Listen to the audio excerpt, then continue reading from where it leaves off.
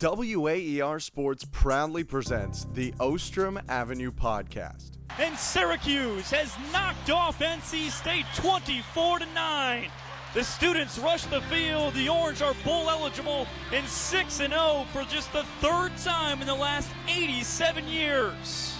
Syracuse stomps out the Spiders. It took overtime to do so, but the Orange claimed the first semifinal of the Empire Classic, 74-71. Breaking down the Orange every week.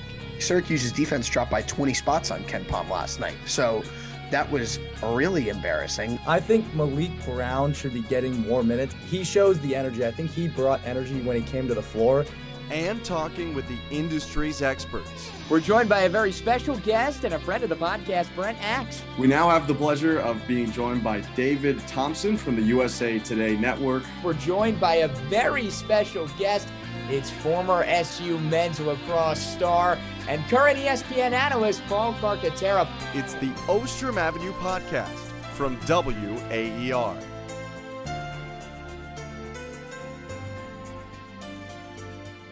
Hello and welcome to another episode of the Ostrom Avenue Podcast. My name is Ethan Frank.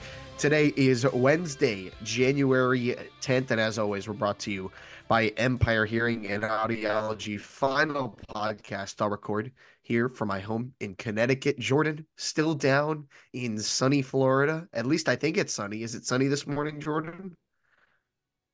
It's sunnier than it has been in the last couple of days, but won't be here much longer. Right after recording this podcast, going to go get breakfast and head to the airport because, who doesn't want to go back to great 28-degree Syracuse, New York? I do love wearing my sweatpants, so I got to get back into the flow of things with that.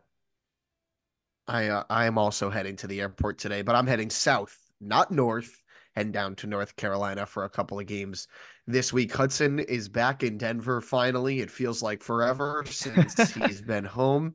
Hudson, how are you? It's early. I'm all around the map, and now I'm all around the clock, and I'm up at it's 7:02 right now, Denver time, early 7:02. But my face may not be awake, but my mind is. The inner mechanisms of my mind are turning, and I'm ready to talk. Seriously, champions wake up at 7 a.m.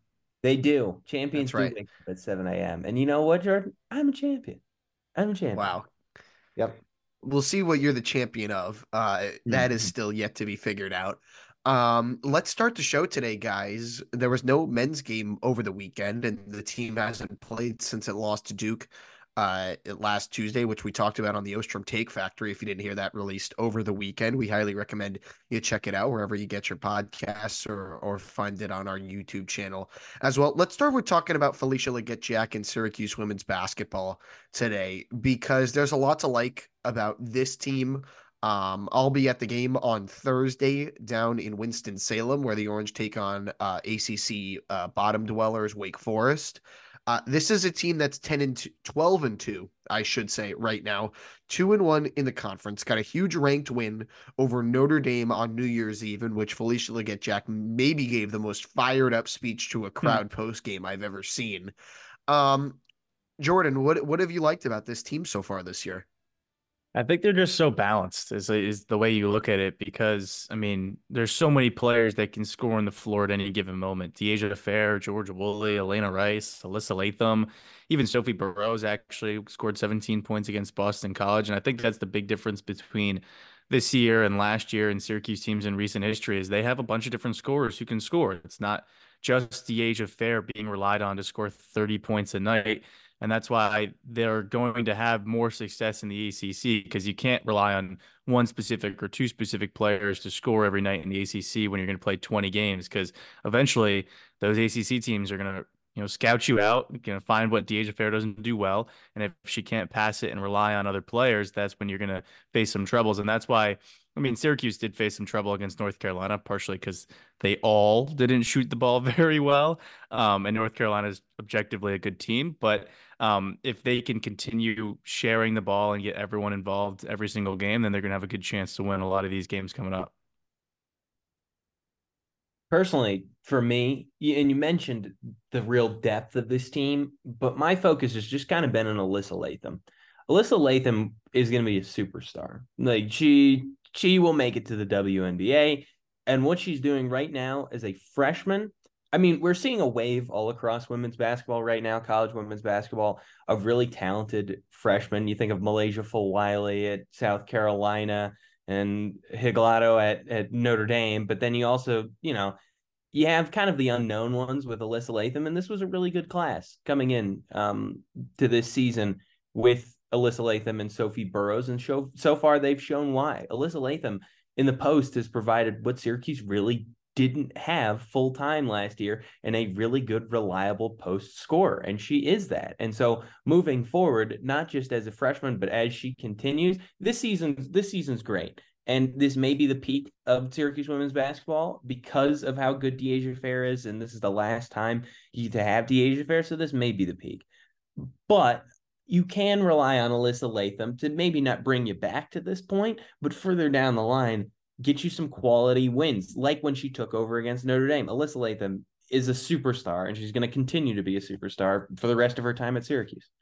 This guy's right. I mean, I don't know if he's a champion, but his brain is definitely awake. Name dropping those women's college basketball freshmen. This guy Hudson knows what he's talking about.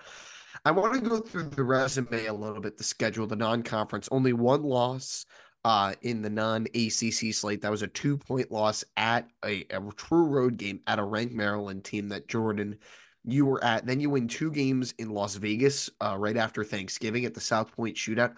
I don't know how good Northern Iowa or Iowa State are, but I do know that Syracuse beat them each by double digits on a neutral court, which is a very impressive win. Had a win in the ACC SEC Challenge against Alabama, and then just handled the business. And, there was a bit of a letdown after becoming ranked, after beating Notre Dame, and you lose by 24 to North Carolina, and then you're a little sloppy against Boston College on Sunday. But now you have a week where you're playing 2 of not the best teams in the ACC, and this should be a chance, Jordan, for a bounce-back week. Yeah, I mean, everyone's bound for a disappointing game at some point. Syracuse avoided the bad losses in non-conference play. They didn't play as well as they should have against Northeastern, Ohio, and Cornell. But then again, you won the game, and that's all that matters, especially come NCAA tournament time. And you were bound to have a disappointing game. I think they had won, 8 straight or 7 straight. I mean, you're not going to win 25 straight or something, whatever it is that they have left in the year. So you're going to lose at some point. You might as well lose at North Carolina. And you talk about these games coming up. I think it's going to be a good test for Syracuse to truly figure out where they stand in the ACC. You mentioned Wake Forest is a little bit of a bottom dweller. Clemson's a solid team. They played North Carolina somewhat close and Florida State somewhat close in the recent games. Pittsburgh's not that good. But then you have Florida State, Notre Dame, and Virginia Tech. And if you really want to figure out where you stand in the ACC this year, if you could finish top 7, top 5 even, those games are really going to tell you if you can beat a Notre Dame twice. Elizabeth Kitley on home floor. Florida State's ranked on home floor. So we're really going to find out who Syracuse is in the ACC specifically coming up.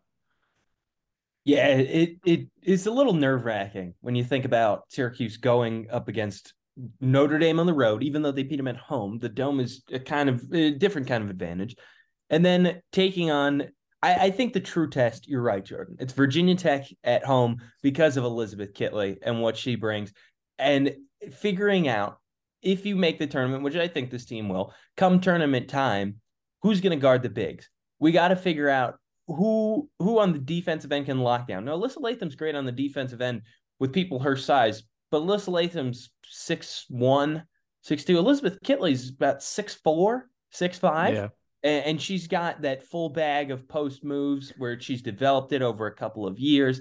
And Alyssa Latham really isn't there yet. So we'll see how her, or if Isabel Verjao comes back healthy, what kind of team they can throw out there to guard Kitley.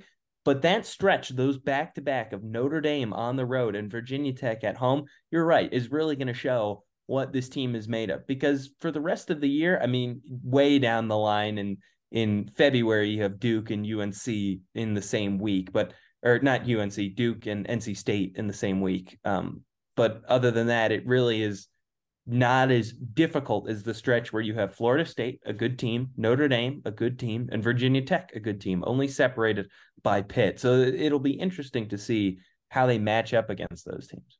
And if you look at it last year, the reason why Syracuse didn't make the NCAA tournament is because they didn't take advantage of those opportunities. They're tied or have a lead against Florida State on the road, who was ranked last year. Notre Dame, they were in both games. I think they almost beat NC State at home early in January. Like, they didn't capitalize on the opportunities when they had them, when they were in those games. So if they can do that this year, that's an easier ticket to the dance. Yeah, this is a team that's a projected 7 seed in the ESPN women's bracketology right now. And I want to take a moment before we transition to talk about Deasia Fair and her accomplishment right now. She's 17th on the all-time NCAA Division I scoring list. Did you guys? I was looking at the list yesterday. You know who she is like not that far away from passing? Cheryl Miller. Oh, really? Like Wow. arguably the greatest women's college basketball player or women's basketball player ever. That'd be the sister of Reggie Miller, who played at USC. And why, Reggie Miller always talks about how he was never the best basketball player in his family, despite the fact that he's in the Basketball Hall of Fame. Like, this is one heck of an accomplishment for Deasia Fair. And I think, recognizing that and talking about it is really important, because it is very, very unlikely that Syracuse fans will ever get to see this prolific of a scorer again. Yeah, I mean, it's it's essentially like 20 points for Deasia Fair is normal now, is the thing. It's like the expectations are so high that, she just meets them and reaches them, and everyone's like, okay, that's Deasia Fair, that she does what she does. She gets 20 points a game, which in college is insane. If you're getting 20 plus points a game. And that's why I think it goes underrated, is because it's just expected now. And she really does it every single game. I mean, I talked about the depth earlier and talk about how kind of that's going to help them get to the postseason. Well, if you take Deasia Fair off this team is very different. Like, she is that go-to scorer that they can go to at any point of time, and she makes it with ease. I mean, she shoots from 3. She can drive to the rim. I mean, and let's not forget, she's doing it at a severe height disadvantage comparative to a lot of different guards. I mean, Georgia Woolley's 6 foot. Deasia Fair is what, 5'4"? 5'5", yeah. 5'5". Like, she is not the tallest person on the floor by any stretch of the imagination, yet she's still a scorer, which is awesome. Yeah, I think when you mentioned Cheryl Miller too, in comparison, you got to take a full scope of things too to really realize how good Deasia Fair actually is. Cheryl Miller was doing it at 6'2" in the 80s, when women's basketball was not really fully developed and they didn't have the WNBA to go to, so there really wasn't an incentive to be great at women's basketball. And there still were some great women's basketball players of that era that came out, but not as many as we're seeing today. And then you take into account that Deasia Fair, now in a very developed game of women's basketball, at 5'5", against players that are significantly taller. You have post players now that are 6'9", 6'10" in women's college basketball. That's not something you had way back in the day. And she's doing it at 5'5". This is like seeing Muggsy Bogues, but being good. Like, Muggsy Bogues wasn't that good. Muggsy Bogues wasn't scoring 25 a game. And Deasia Fair can do that for it. It's honestly the height disadvantage, and to overcome that with skill is movie quality. Like, it's a movie quality story. It really is. And that's why Felisha Leggette-Jack gets, sometimes emotional talking about her in press conferences, with how much it's meant to her to coach her for 5 seasons, bringing her from Buffalo to Syracuse. This is just the start of WAR's coverage of Syracuse women's basketball. We'll be talking about Coach Jack's squad as the season continues and this team makes a run towards the NCAA tournament. We'll have full coverage of the game tomorrow, and I will be there. If you want to hear my lovely voice, then tune into WAR at bright and early at 11 a.m. For Kids Day down in Winston-Salem. Tip-off at 11:30, and our coverage goes all the way until 3 p.m. with the double overtime after the game on WAER.org or 88.3 FM if you're in the Syracuse area. One little thing before we move to our interview and our guest. Syracuse football has made some official announcements regarding Fran Brown's coaching staff. Jeff Nixon officially on as the offensive coordinator, former running backs coach for the Giants. I believe it's Ross Douglas. Is that correct? The Patriots assistant coach, who's now the Syracuse wide receivers coach, and some other announcements as well. Anything that stuck out to you guys, Hudson? I'll come to you first. I just think the level of NFL talent, getting NFL, well, not necessarily talent, coaching. Jeff Nixon coming over from the Giants and Ross Douglas from the Patriots. I mean, obviously, having your wide receiver coach be the receiver coach for the Patriots of all NFL teams, probably not great. But the fact that it was an NFL team is pretty great. So having Ross Douglas coming in gives kind of an aura of, I don't know, respectability. It gives you another notch, which Syracuse desperately needs at this point. And obviously they're not looking to, prove anything to anyone super early, but just having that coaching on your staff, I think that matters more than having an OC and Jeff Nixon, who was running backs coach for the Giants. You have position coaches that are coming from NFL teams to go be position coaches with with Syracuse. Like, that is next level stuff. So I think the staff that Fran Brown has gotten together, I mean, what can't he do? It's pretty impressive. Keep in mind, those New England wide receivers have often been compared to Walmart workers. So the work done to develop those New England wide receivers apparently has been pretty good in the last. Well, they put years. up Walmart worker numbers, so I think. Okay.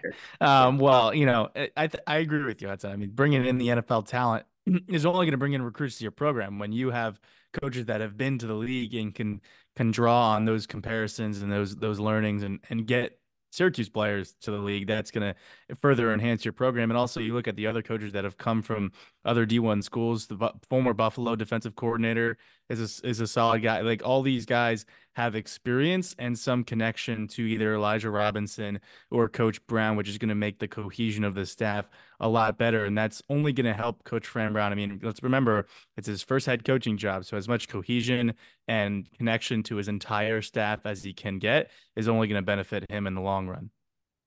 Marcellus Barnes Jr. committed over the weekend, another huge win for Fran Brown and his staff. That means Syracuse's overall recruiting ranking up to 35th in the country when you combine transfers and high school recruits on the 24/7 sports composite. It's been a great offseason for Syracuse football, but we're right in the middle of the season for Syracuse basketball, and we had the pleasure of catching up with friend of the program, Brendan Marks of The Athletic, to talk about Syracuse's game against Duke from last week and preview Saturday's contest against North Carolina. We are recording this before the Boston College game, for the record, but with a top 10 opponent on the horizon on Sunday, had to get Brendan's perspective on the heels so far, and he does a great job covering the entire ACC. Here it is. Hope you enjoy.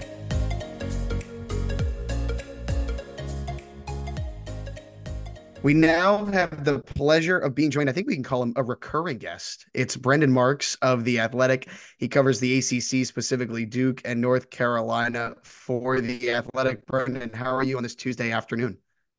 I'm doing well. Thanks. I appreciate you guys having me.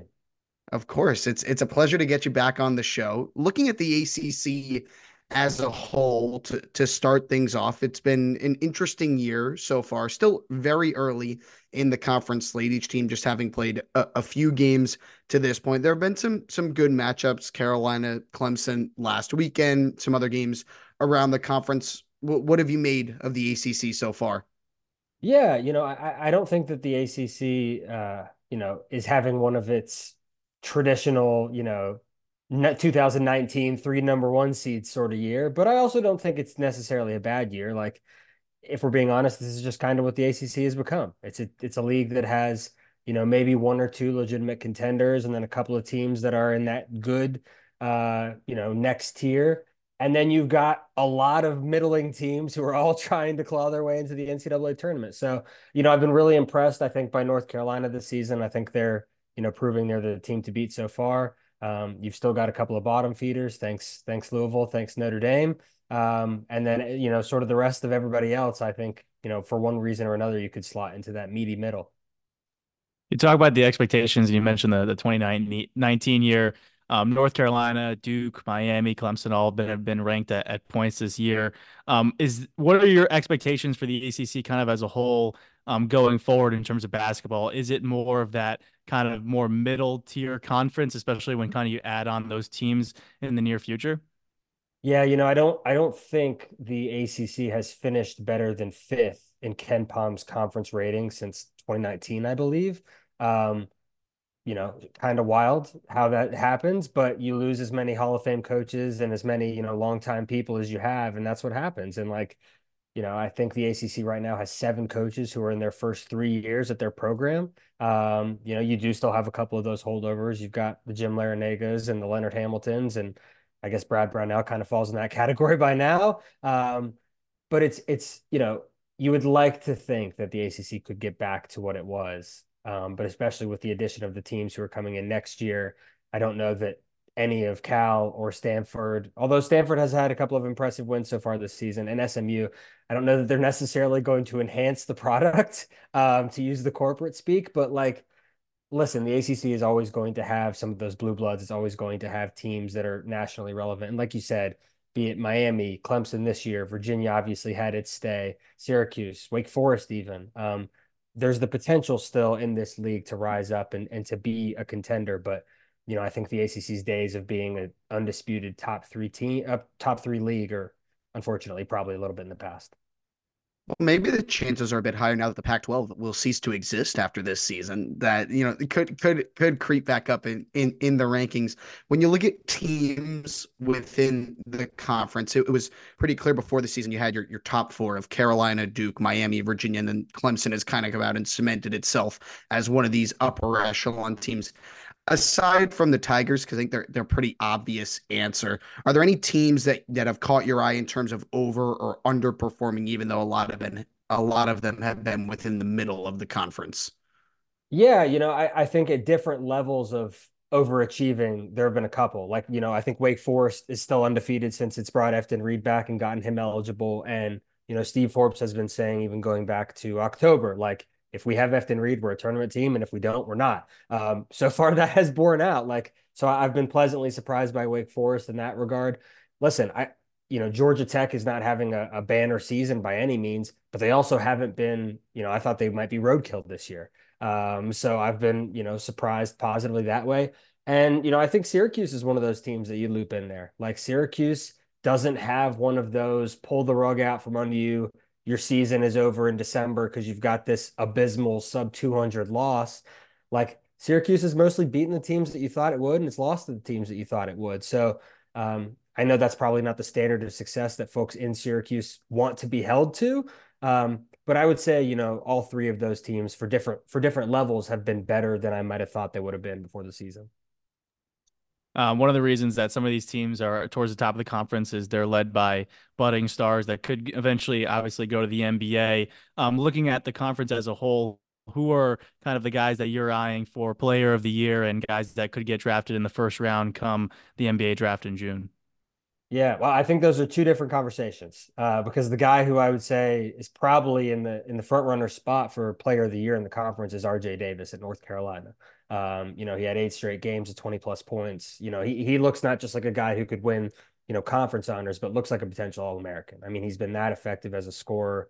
It's kind of wild how both he and Caleb Love are having these banner seasons now that they're finally split apart. But I'll leave my commentary there at that. As far as, draft pick wise, I think obviously that conversation starts with Kyle Filipowski at Duke.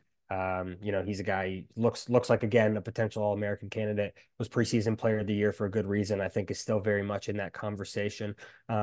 Hasn't necessarily been as productive from the perimeter, I think, as NBA scouts were hoping to see, but has been much better as a passer, has been much better defensively. Has been in a funk at times this season, but still has been, the driving force for Duke so far this year.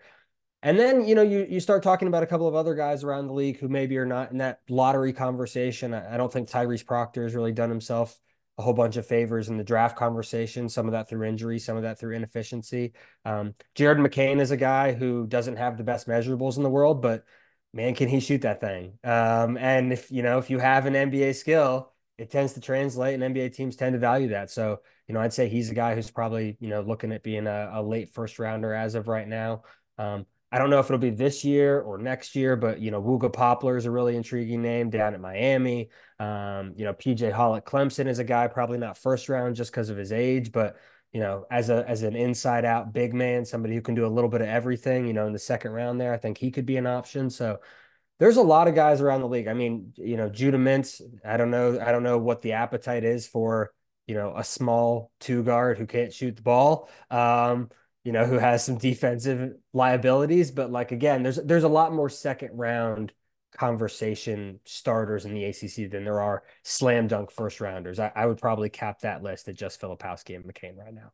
It's funny you mentioned we did a show last week where we each gave three takes about where Syracuse was here, and one of mine was I don't think Jude is getting drafted based on like he's small, he shoots the ball and doesn't make it a lot.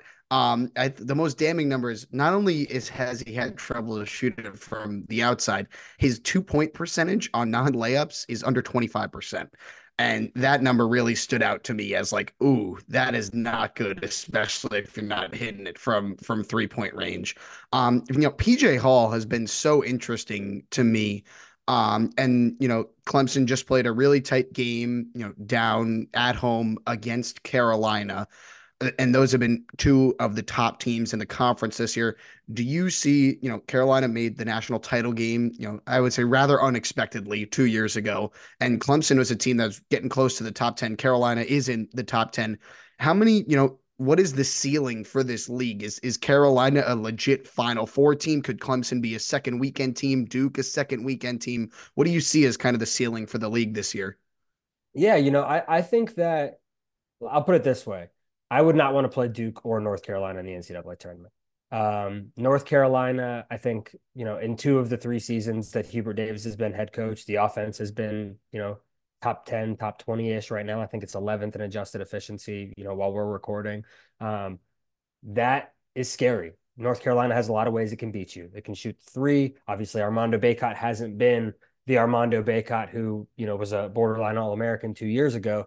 But he just shut down PJ Hall, completely dominated that game on the interior, I think, especially in the second half. And is a guy who's still incredibly effective. Like Harrison Ingram can do a little bit of everything. So, North Carolina, and again, they're doing this with Cormac Ryan, who they brought in to be sort of the senior sharpshooter. I think he's hitting under 30% from 3 right now. So North Carolina is definitely a team who and very sneakily now is top 20 defensively too. Have really gritted out some games recently. Duke, I think, is probably a little more volatile, but like when Duke is shooting the ball well, that's a hard team to beat because they got a bunch of guys who can beat you. Not the best defensive team, not the biggest team in the world. They beat you differently than they did last year. Rather than, starting 2 7-footers, they start 3 guards. They're very perimeter oriented, attack and transition, ball movement, et cetera, et cetera. Again, not a team you really want to get in the track meet with. Clemson, at full health, I think, absolutely can be a second weekend team. I think Wake Forest is interesting with their offense, just the ability to score. Like they're probably going to play tournament games in the 80s, but they have the potential to play tournament games. Miami is interesting because I think they have upset potential. And again, like what they do offensively, not a lot of teams do. They love that small ball. And, Nigel Pack has been in and out of the lineup this year, but when he's in, they look pretty good. That Kentucky loss notwithstanding, I think Miami has looked solid this year, not as solid. But again, like Wake Forest, Miami, those are the teams that are like, all right, if they get in, they could score a lot of points, which can be dangerous. But outside of Duke and North Carolina, and especially North Carolina, who I think will probably be the torchbearer for the league in the NCAA tournament, I struggle to see a lot of teams that are going to make noise. Clemson second weekend, yeah, but like Virginia does not look good. Virginia, it looks like it's facing an uphill battle to make the tournament. Syracuse is still kind of in the conversation. Virginia Tech, NC State, but none of those teams are teams that if you have them as a first round matchup, you're very afraid of, to put it that way. You mentioned the Duke team, obviously not wanting to get into a track meet with them. That was kind of the front and back of Syracuse's matchup with them back on the first half, in the low 30s, 20s, and then all of a sudden Duke comes out and makes 9 threes in the second half. Just looking at that performance, it was a tale of 2 halves, like I mentioned. Was anything surprising to you from the Orange's standpoint, and what kind of does that result and kind of the first half versus the second half tell you about a Syracuse team going against Duke at Cameron Indoor?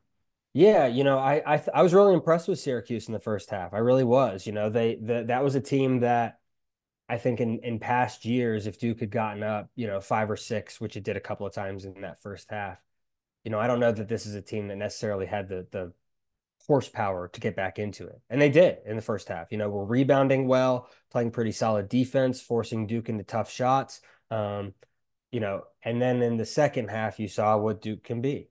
Duke had a 5-minute stretch. It was like a 16-4 run, and the game went from being 1 point to being 13 points. And like, that's it. And to me, I just don't know that Syracuse is going to be able to make any sort of serious run with the shooting it has right now, or lack thereof. Like, if you're playing a team like Duke that can do that and can get hot like that, what's the counter? So like, Syracuse has interesting pieces, I think, and that was Copeland was coming off of his, whatever supernova game, and I kept expecting like, all right, maybe this is going to be the possession, and it just didn't happen. JJ Starling even hit a 3, and I was like, wow, this is incredible, and it didn't matter. I think especially defensively, some of the gambling that the guards do, Judah especially, when you're gambling like that, Duke, they were able to make Duke pay in the first half, and in the second half, Duke figured out, all right, we're just going to pass it around you, and if you're still going to gamble, we're going to burn you. And so had a couple of like no look assists from Tyrese Proctor to March Mickle at the dunker spot. Like, I don't think Syracuse is a bad team. I just think it's inherently flawed and inherently has a cap on its ceiling because of its shooting. Like, if you could put Joe Girard shooting, if you could give that superpower to like one player on this team, I think it changes the calculus. But, he's playing in a different orange uniform this year.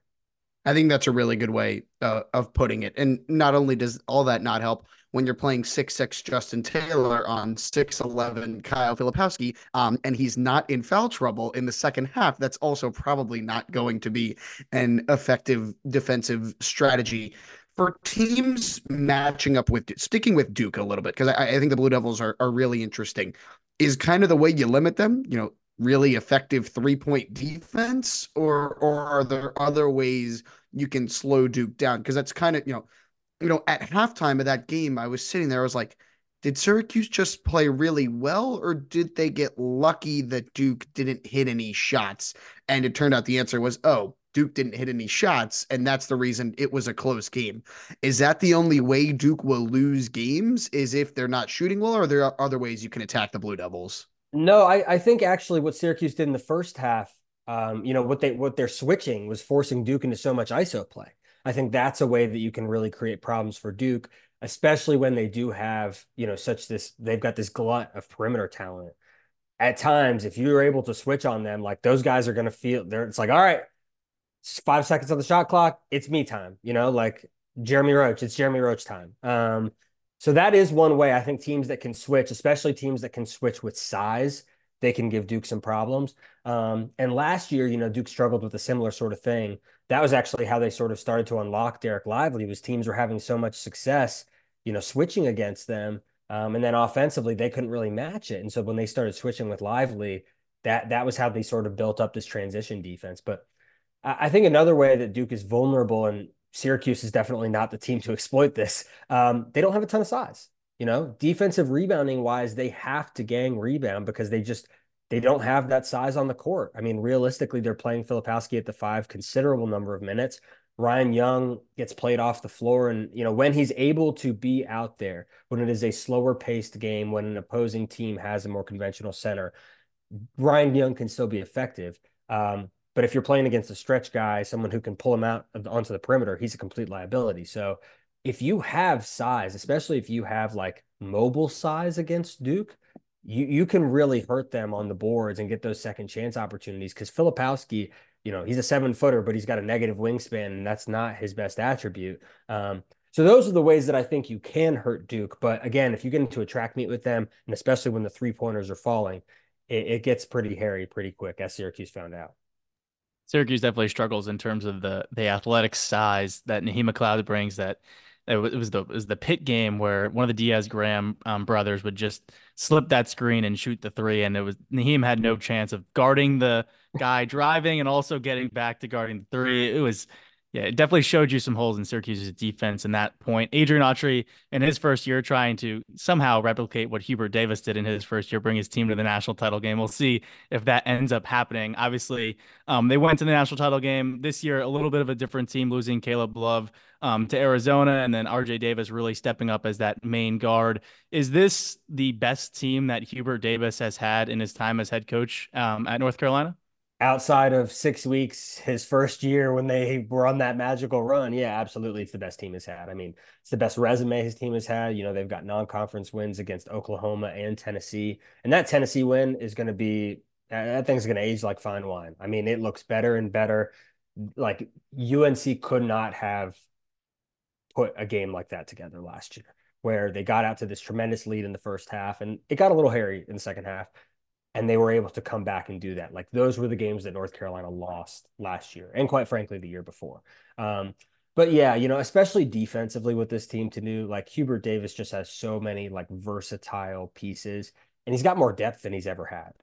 He's finally, again, he's not you know going to lead the country in bench minutes by any points, but he's at least going 8, 9, sometimes 10 deep, and you know, really relying on guys like he started doing this thing is falling into this routine, which has actually worked out really well, where he starts Leggette-Jack, who's this reclassified 5-star pass first point guard, who quite frankly has not necessarily been up to snuff of late. And he's picked up, Elliott's been in foul trouble a couple of games, and UNC is bringing in Seth Trimble, who is one of their better defenders, and he's looked fantastic and has been a key to them turning into a top 20 defense over the last couple of weeks. So between that, you know, you've got Harrison Ingram, who can, you know, guard threes, can guard fours, can guard some fives. You know, RJ Davis is operating at a crazy usage rate, but he's also been crazy efficient. Like, there's just a lot to like about this team. And again, it's not perfect. They can get beat on the boards. Armando Bacot, if he's ineffective, like, you know, or if he gets in foul trouble, they really struggle. They don't necessarily have a true backup five, especially defensively. But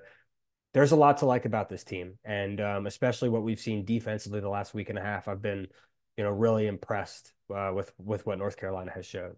Yeah, thinking about that Tennessee team, I was lucky enough to be at the Maui Invitational. Syracuse played Tennessee in the opening game. And I mean, we've talked about how Syracuse struggles to score and struggles to shoot, but like seeing Tennessee up close, like that is a very good defense. Syracuse scored, I want to say, mid 50s against the Vols. And then I got home and I turned on the ACC SEC Challenge. North Carolina is in the 90s against Tennessee. Is this an indictment on Syracuse, or is this, you know, North Carolina playing really, really well?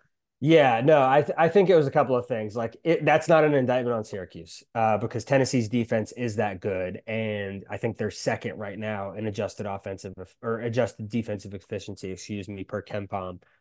You know, they're smothering, and they're not quite as physical as last year. You know, when they had Plavsic inside, who was just like a 7'2" brick wall of a human. They don't necessarily have that guy anymore, but they're just much more well-rounded, and like, I think that game was North Carolina at its absolute best.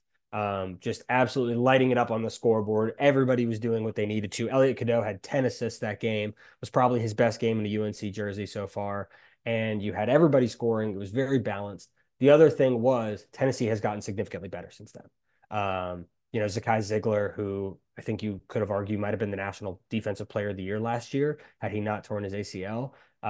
He only in the last couple of weeks has started to look like that guy again, and was definitely not that guy against North Carolina. You know, Santiago Vescovi, who's one of, you know, Tennessee's veterans. You know, he's been there forever. Dependable 3-point shooter, like can play both guard positions.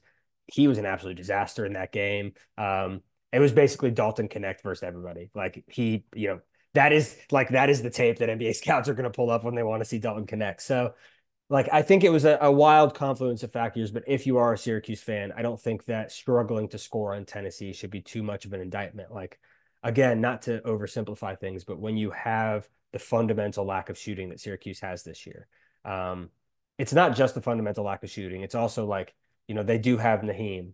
It's good that they have Naheem. They haven't had a guy like him the past couple of years, but this is not a team that like thrives on the interior by any means. And so, like, when you're talking about not having either of those two tent poles, it's kind of hard to build something that's got real high end potential. So, the fact that they haven't had any of those sort of like what happened here losses yet, I think is really encouraging. I also think that Autry is managing a lot of personalities right now. Not necessarily good personalities all the time. And so like if I'm a Syracuse fan, I'm encouraged by what I've seen so far, just thinking about it from a long-term lens, even understanding the limitations on the current team, if that makes sense. Yeah, you're talking about Tennessee. That was pretty much the first game for Syracuse of like a test of what this team could be. Their first really big competition in the Maui Invitational. You talk about the Tennessee win for North Carolina aging like fine wine. That it seems to be the case for Syracuse's win against Oregon now that they've gone on a little bit of a run, kind of aging like fine wine, potentially turning into a quad one victory. That's kind of one of the stories of North Carolina's non-conference, a very kind of difficult non-con, three ranked wins, two ranked losses, and also playing a Villanova team in there. Kind of what did North Carolina do in the non-con? How would you evaluate that, and how is that going to help them kind of down the stretch through ACC play and into the NCAA tournament? Yeah, I think the non-conference for North Carolina is really kind of the reason you're seeing the defensive turnaround that you're seeing now, because North Carolina couldn't stop you and I in the non-conference. Eric Dixon for Villanova had a career high. Tremont Mark for Arkansas, career night. Dalton Connect, career night. Like every single team they were playing was having a dude who was like, "Oh my God, it's Christmas! Like this is the best matchup I've ever had." And quite frankly, that's kind of been the story of North Carolina since Hubert Davis became head coach. Again, outside of that 6 week stretch, like this is the team that has gotten bullied defensively in the non-conference every single year. And so when you saw that against Villanova, it was like, all right, here we go again. And then even though they're able to win against Arkansas, you're like kind of worried. Same thing with Tennessee. Like they let Tennessee come back in that game. Like the win holds, but they let Tennessee come back. And so what you're seeing now, especially, they lose the tough one to UConn. Cam Spencer lights them up.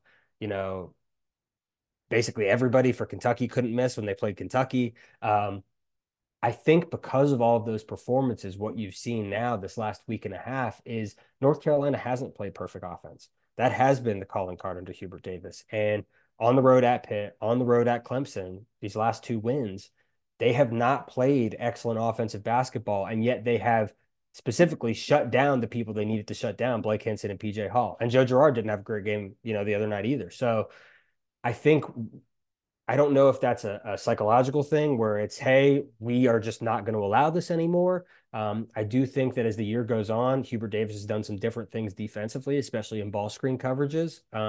He did some at the start of the year, then they got a little stale. He's gone back to a little more variety lately. But North Carolina's defense these past couple of weeks, I think, what they experienced in the non-conference, that was kind of the straw. And eventually it broke North Carolina's back. And now you're seeing, for the first time under Hubert Davis, a real spine from North Carolina defensively.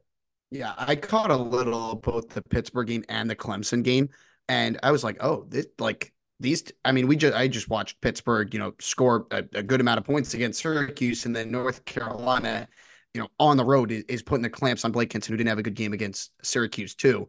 But like I just checked KenPom, they're up to 16th in defensive efficiency on KenPom. Just talked about Syracuse's inability to shoot the ball, especially.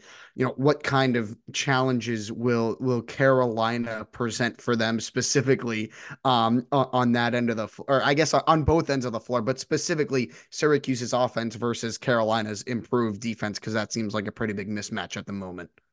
Yeah, and I don't think that Syracuse's guards, who at times have a propensity for turning the ball over, I don't know that that's necessarily going to fare super well for the Orange. And again, it's kind of a similar situation to the Duke game in that, like, the two things that North Carolina can really burn you with, and the two things that it's used to overcome, the better teams that it's beaten this year are it's shot the light out from three. So, you've got Cormac Ryan can have a heater any given night. RJ Davis can have a heater. Harrison Ingram can have a heater. Seth Trimble has really evolved into a decent shooter now. Jalen Washington, like they have guys who can hurt you from the perimeter. If any one of them gets going, like, see ya. And then also, Armando Bacot has kind of gotten lost in the shuffle in terms of like National Player of the Year honors, like ACC Player of the Year honors. Like he hasn't been up to that standard, I think, from that we saw from him 2 seasons ago. But like he just shut down PJ Hall, and he's a better rebounder, I think, than anybody who Syracuse has. Which is not like some sort of like huge surprise statement. Armando Bacot has the ability to dominate that game on the interior. North Carolina has the ability to dominate from the perimeter too. I do think that Syracuse, if they're able to switch effectively against North Carolina, I think that can be something that slows UNC down a little bit. But also the fact that this game is at home, I think you just are talking about a lot of factors piling up in North Carolina's favor. And like, again, if it gets to be a game where UNC, which has happened a lot this season, they run out to a 12-point lead or a 10-point lead. They did that against Oklahoma. I don't know that Syracuse is going to be a team who can shoot their way back into it. So, again, not saying it can't happen. I think if Syracuse can switch effectively, they can keep this thing close. But if North Carolina is able to get any sort of mountable lead at home, I don't know that Syracuse has the horses, especially in that environment, to make a comeback. It was funny. You mentioned the career highs for the players earlier this year. It reminded me of 2 years ago in the Dean Dome, Cole Swider going off for 36 in the overtime game. I was going to ask how realistic do you think is Syracuse's chances? But you kind of just touched on a little bit there. What does Syracuse kind of have to do to exploit UNC to have a chance like they did against Duke going into the second half to have a chance to pull off the upset? Yeah, well, Syracuse, I think the games that Syracuse has won this year, they've done a really nice job of turning teams over. And using that as a way to create offense. And so on a North Carolina team that does have multiple ball handlers like that, I think the switching will be huge, blowing up some of the sets that North Carolina wants to run. And again, this is a UNC team that can dominate in terms of rebounding when Armando Bacot's at his best, but it does not always. And so especially if you can get him into some early foul trouble, it's an interior that's up for the grabs. I mean, Jalen Washington is UNC's backup 5 and a really skilled offensive player, but defensively just has no strength. Like that is a matchup that Syracuse absolutely can take advantage of. So, if you like, I think that Judah is quick enough to keep up with RJ Davis. That's not something you can say about every lead guard in the league. But is he going to be interested in actually staying with him, or is he going to be swiping for steals? So it's like a fine line because you have to be able to do both. So turning North Carolina over is something not a lot of teams have had success with this year. Oklahoma is another team who, traditionally has done that really well this year and didn't against UNC. So I think if you can switch defensively, get Armando Bacot in foul trouble, try and take advantage of some second chance points. North Carolina has been vulnerable there at times this season. Like there is a pathway to success. There's just a much larger pathway to success for North Carolina. Like there is not a lot of leeway here for Syracuse. Yeah, the margin for error is much greater for North Carolina. We'll see if the Orange have what it takes. First of 2 meetings, a month apart exactly. And Syracuse gets Carolina at home on a Tuesday night in February. Which I'm guessing since they played Duke on the road, they played Georgetown on the road. That'll probably be the biggest home game of the year for Syracuse.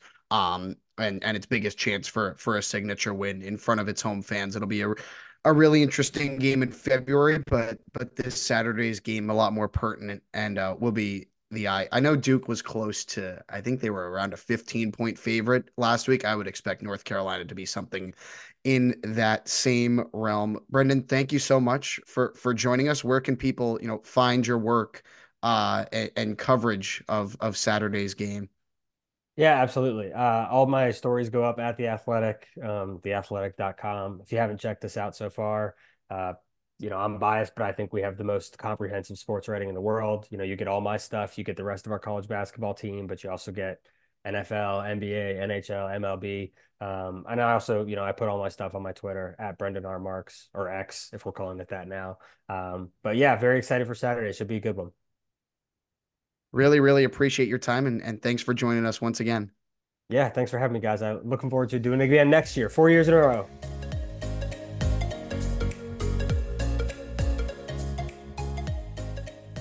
Thanks so much again to Brendan for his time, and thank you to Empire Hearing and Audiology for their continued support of the Ostrom Avenue podcast. A lot in there that he said about Syracuse, about Duke, about Carolina, about the ACC as a whole. The Orange with 2 games recording this Wednesday morning before Syracuse takes on Boston College tonight. And of course, we'll have full coverage of that game on W8ER starting at 8:30, going up all the way until 1 a.m. after the game. For me, before I toss it over to you guys, I like this has to be a 1-1 week. If this is an 0-2 week, then I'll be really disappointed. In no way, shape, or form do I think Syracuse is going to go on the road on Saturday and win at North Carolina. So that kind of makes tonight, Wednesday night's game, a pretty close to a must win, because it wouldn't be a bad loss to lose at home to BC, but it wouldn't be good if you lost at home to Boston College. So I'm looking for a win tonight for the Orange, and that's where I'm going to Nostrum picks. Yeah, it just depends on what your expectations with the team are at this point. I feel like there have been some good, there have been some bad, and it's really hard to gauge what you can expect from the team on a night in, night out basis. I mean, if you expect the team to be a tournament team, you have to go 1-1. There's no chance you can't.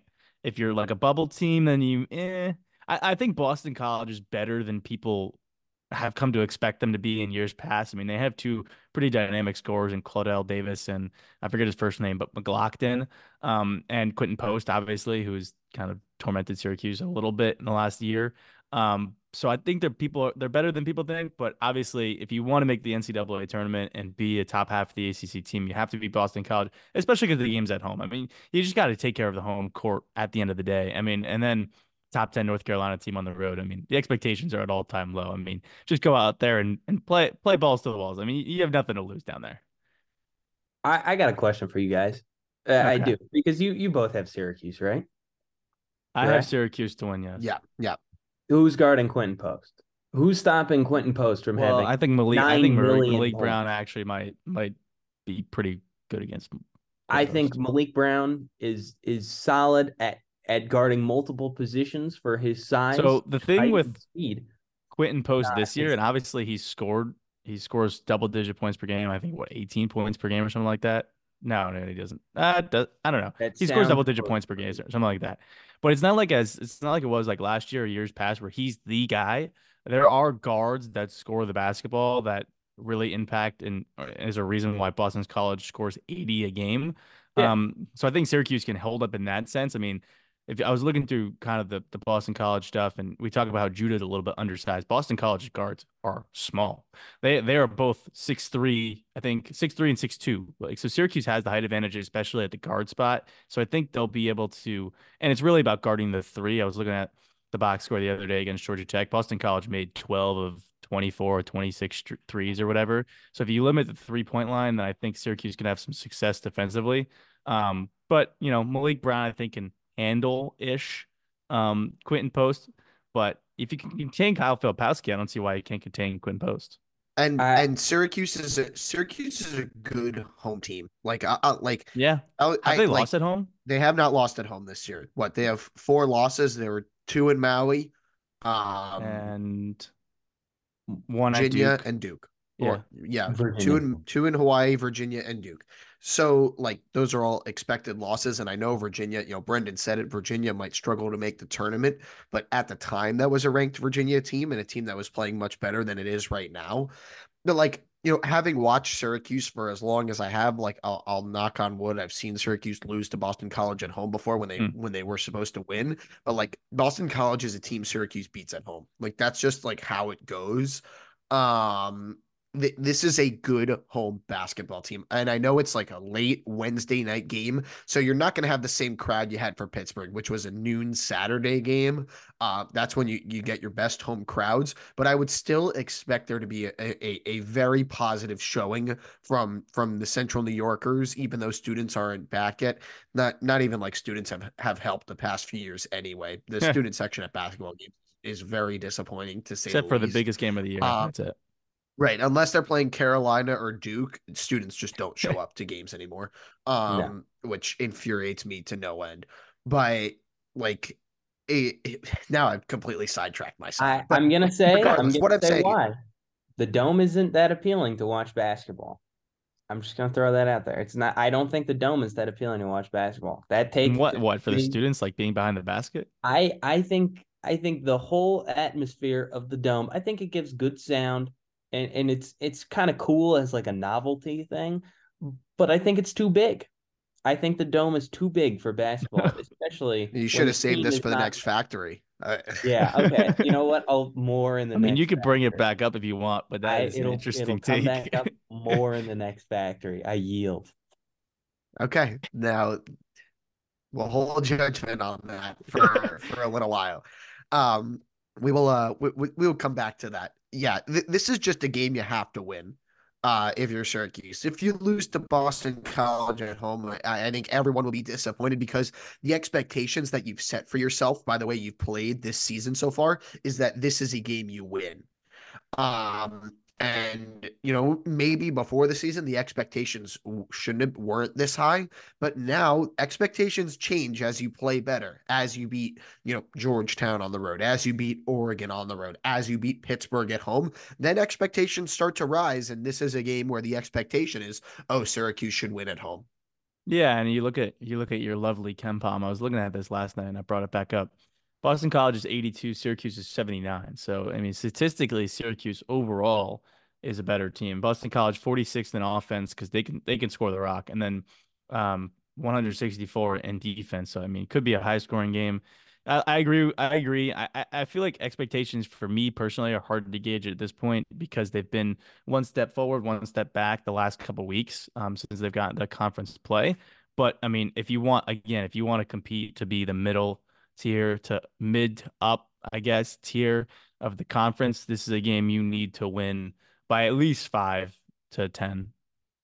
Right, like Brendan was saying, the middling tier of this conference is quite vast. There are a lot of teams in that range that could be anywhere from 4 to 13, really, in this conference with your Louisville and your Notre Dame at the bottom and your Duke, your Carolina, and Clemson at the top. What were you going to say, Hudson? I was just gonna say I agree with you guys. Like everything you've been saying about Syracuse has to win this game to prove that they are a top of the mid tier ACC team. I just don't have the most confidence. I definitely have zero confidence about going into North Carolina and picking up a win the way the Tar Heels have been playing. I've absolutely no confidence in that.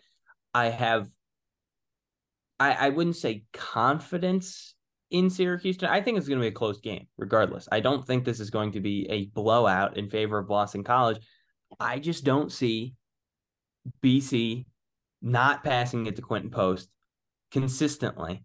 And then they have the guard kick out options. I don't know. There's just something about this BC team. There's something in the water with this BC team where I think they can go on the road to the Dome and get it done. I have never had any faith in Boston College in athletics in any way in my entire life ever. Until now, I think they can pull it out and get it done. I might be crazy.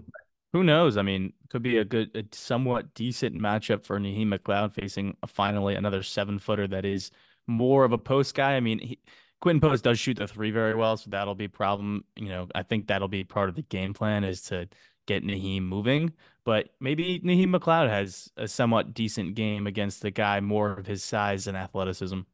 Naheem McLeod's plus minus might be minus 15. Like it just might be. It just might be.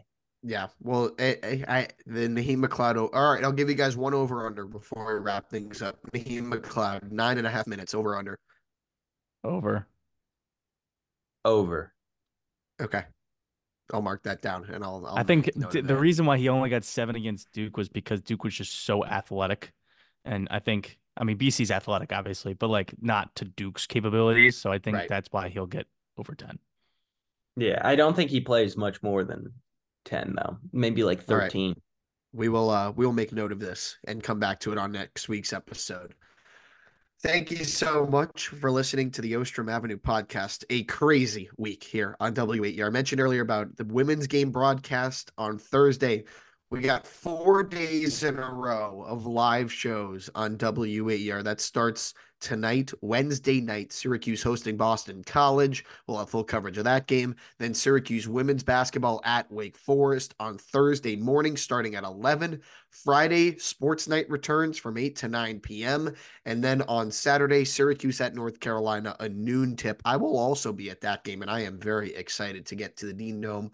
Will be my first time there, ready to check another one off the college basketball stadium bucket list. So now, I was thinking, what are, I'll ask this to you guys. What would you say are, the college basketball bucket list stadiums? If I had to come up with a Mount Rushmore, the four that came to mind to me were the Dean Dome, Cameron Indoor, Allen Fieldhouse, and Assembly Hall. Would that, as on-campus arenas? I think obviously Assembly Hall and Allen Fieldhouse have to be in there, along with Cameron Indoor, Hudson. I'm throwing a curveball. I want to see that Oregon court in person. I was literally thinking of Oregon while you were talking. I was like, oh, the Forest Court. And then also I was thinking Pauley Pavilion's also a really good one out on the West Coast as well. That's a good one. Yeah. I know Hudson wasn't saying the Dome. I have been to Stanford's actually, now that they're going to be in the ACC. Stanford's arena is gorgeous. It's like a smaller arena, but it's very pretty. I can't really think of a whole lot others that I need. I mean, the rack is elite too, but that's just my New Jerseyism part. That's true. Of course. I was talking about historical college basketball arenas. What's wrong with the rack being historical? Yeah, maybe like the Palestra would be a historical college but they don't play there arena, all the time. Thinking. They don't play there all the time. I have no words. Somehow, once again, we got a Rutgers mention in on this podcast. Thankfully, nope, don't say it. Yep, there it is. Yep, there it is. That was Welsh Ryan, the home of the original NCAA tournament. Yep, knew that was coming. Oh, what about Hinkle? I shouldn't have opened. Butler. I learned my lesson. Hinkle? I shouldn't have opened it up to comment from the group. Shouldn't have opened it up. Well, thank you very much to listening to the show. As always, you can find our video interviews and sometimes the full episode on our YouTube channel, the Ostrom Avenue Podcast YouTube page, and check us out on Twitter as well at Ostrom Avenue Podcast. A busy weekend of games. You can hear all our voices on WAER and a lot of content on WAER.org, and you can find us next week. After we'll have probably 3 games for this men's team to recap: BC, North Carolina, and then Pitt on Tuesday. So should be an exciting podcast next week, previewing Miami and recapping those 3 contests. Thanks again. Enjoy the weekend, and we'll talk to you next week.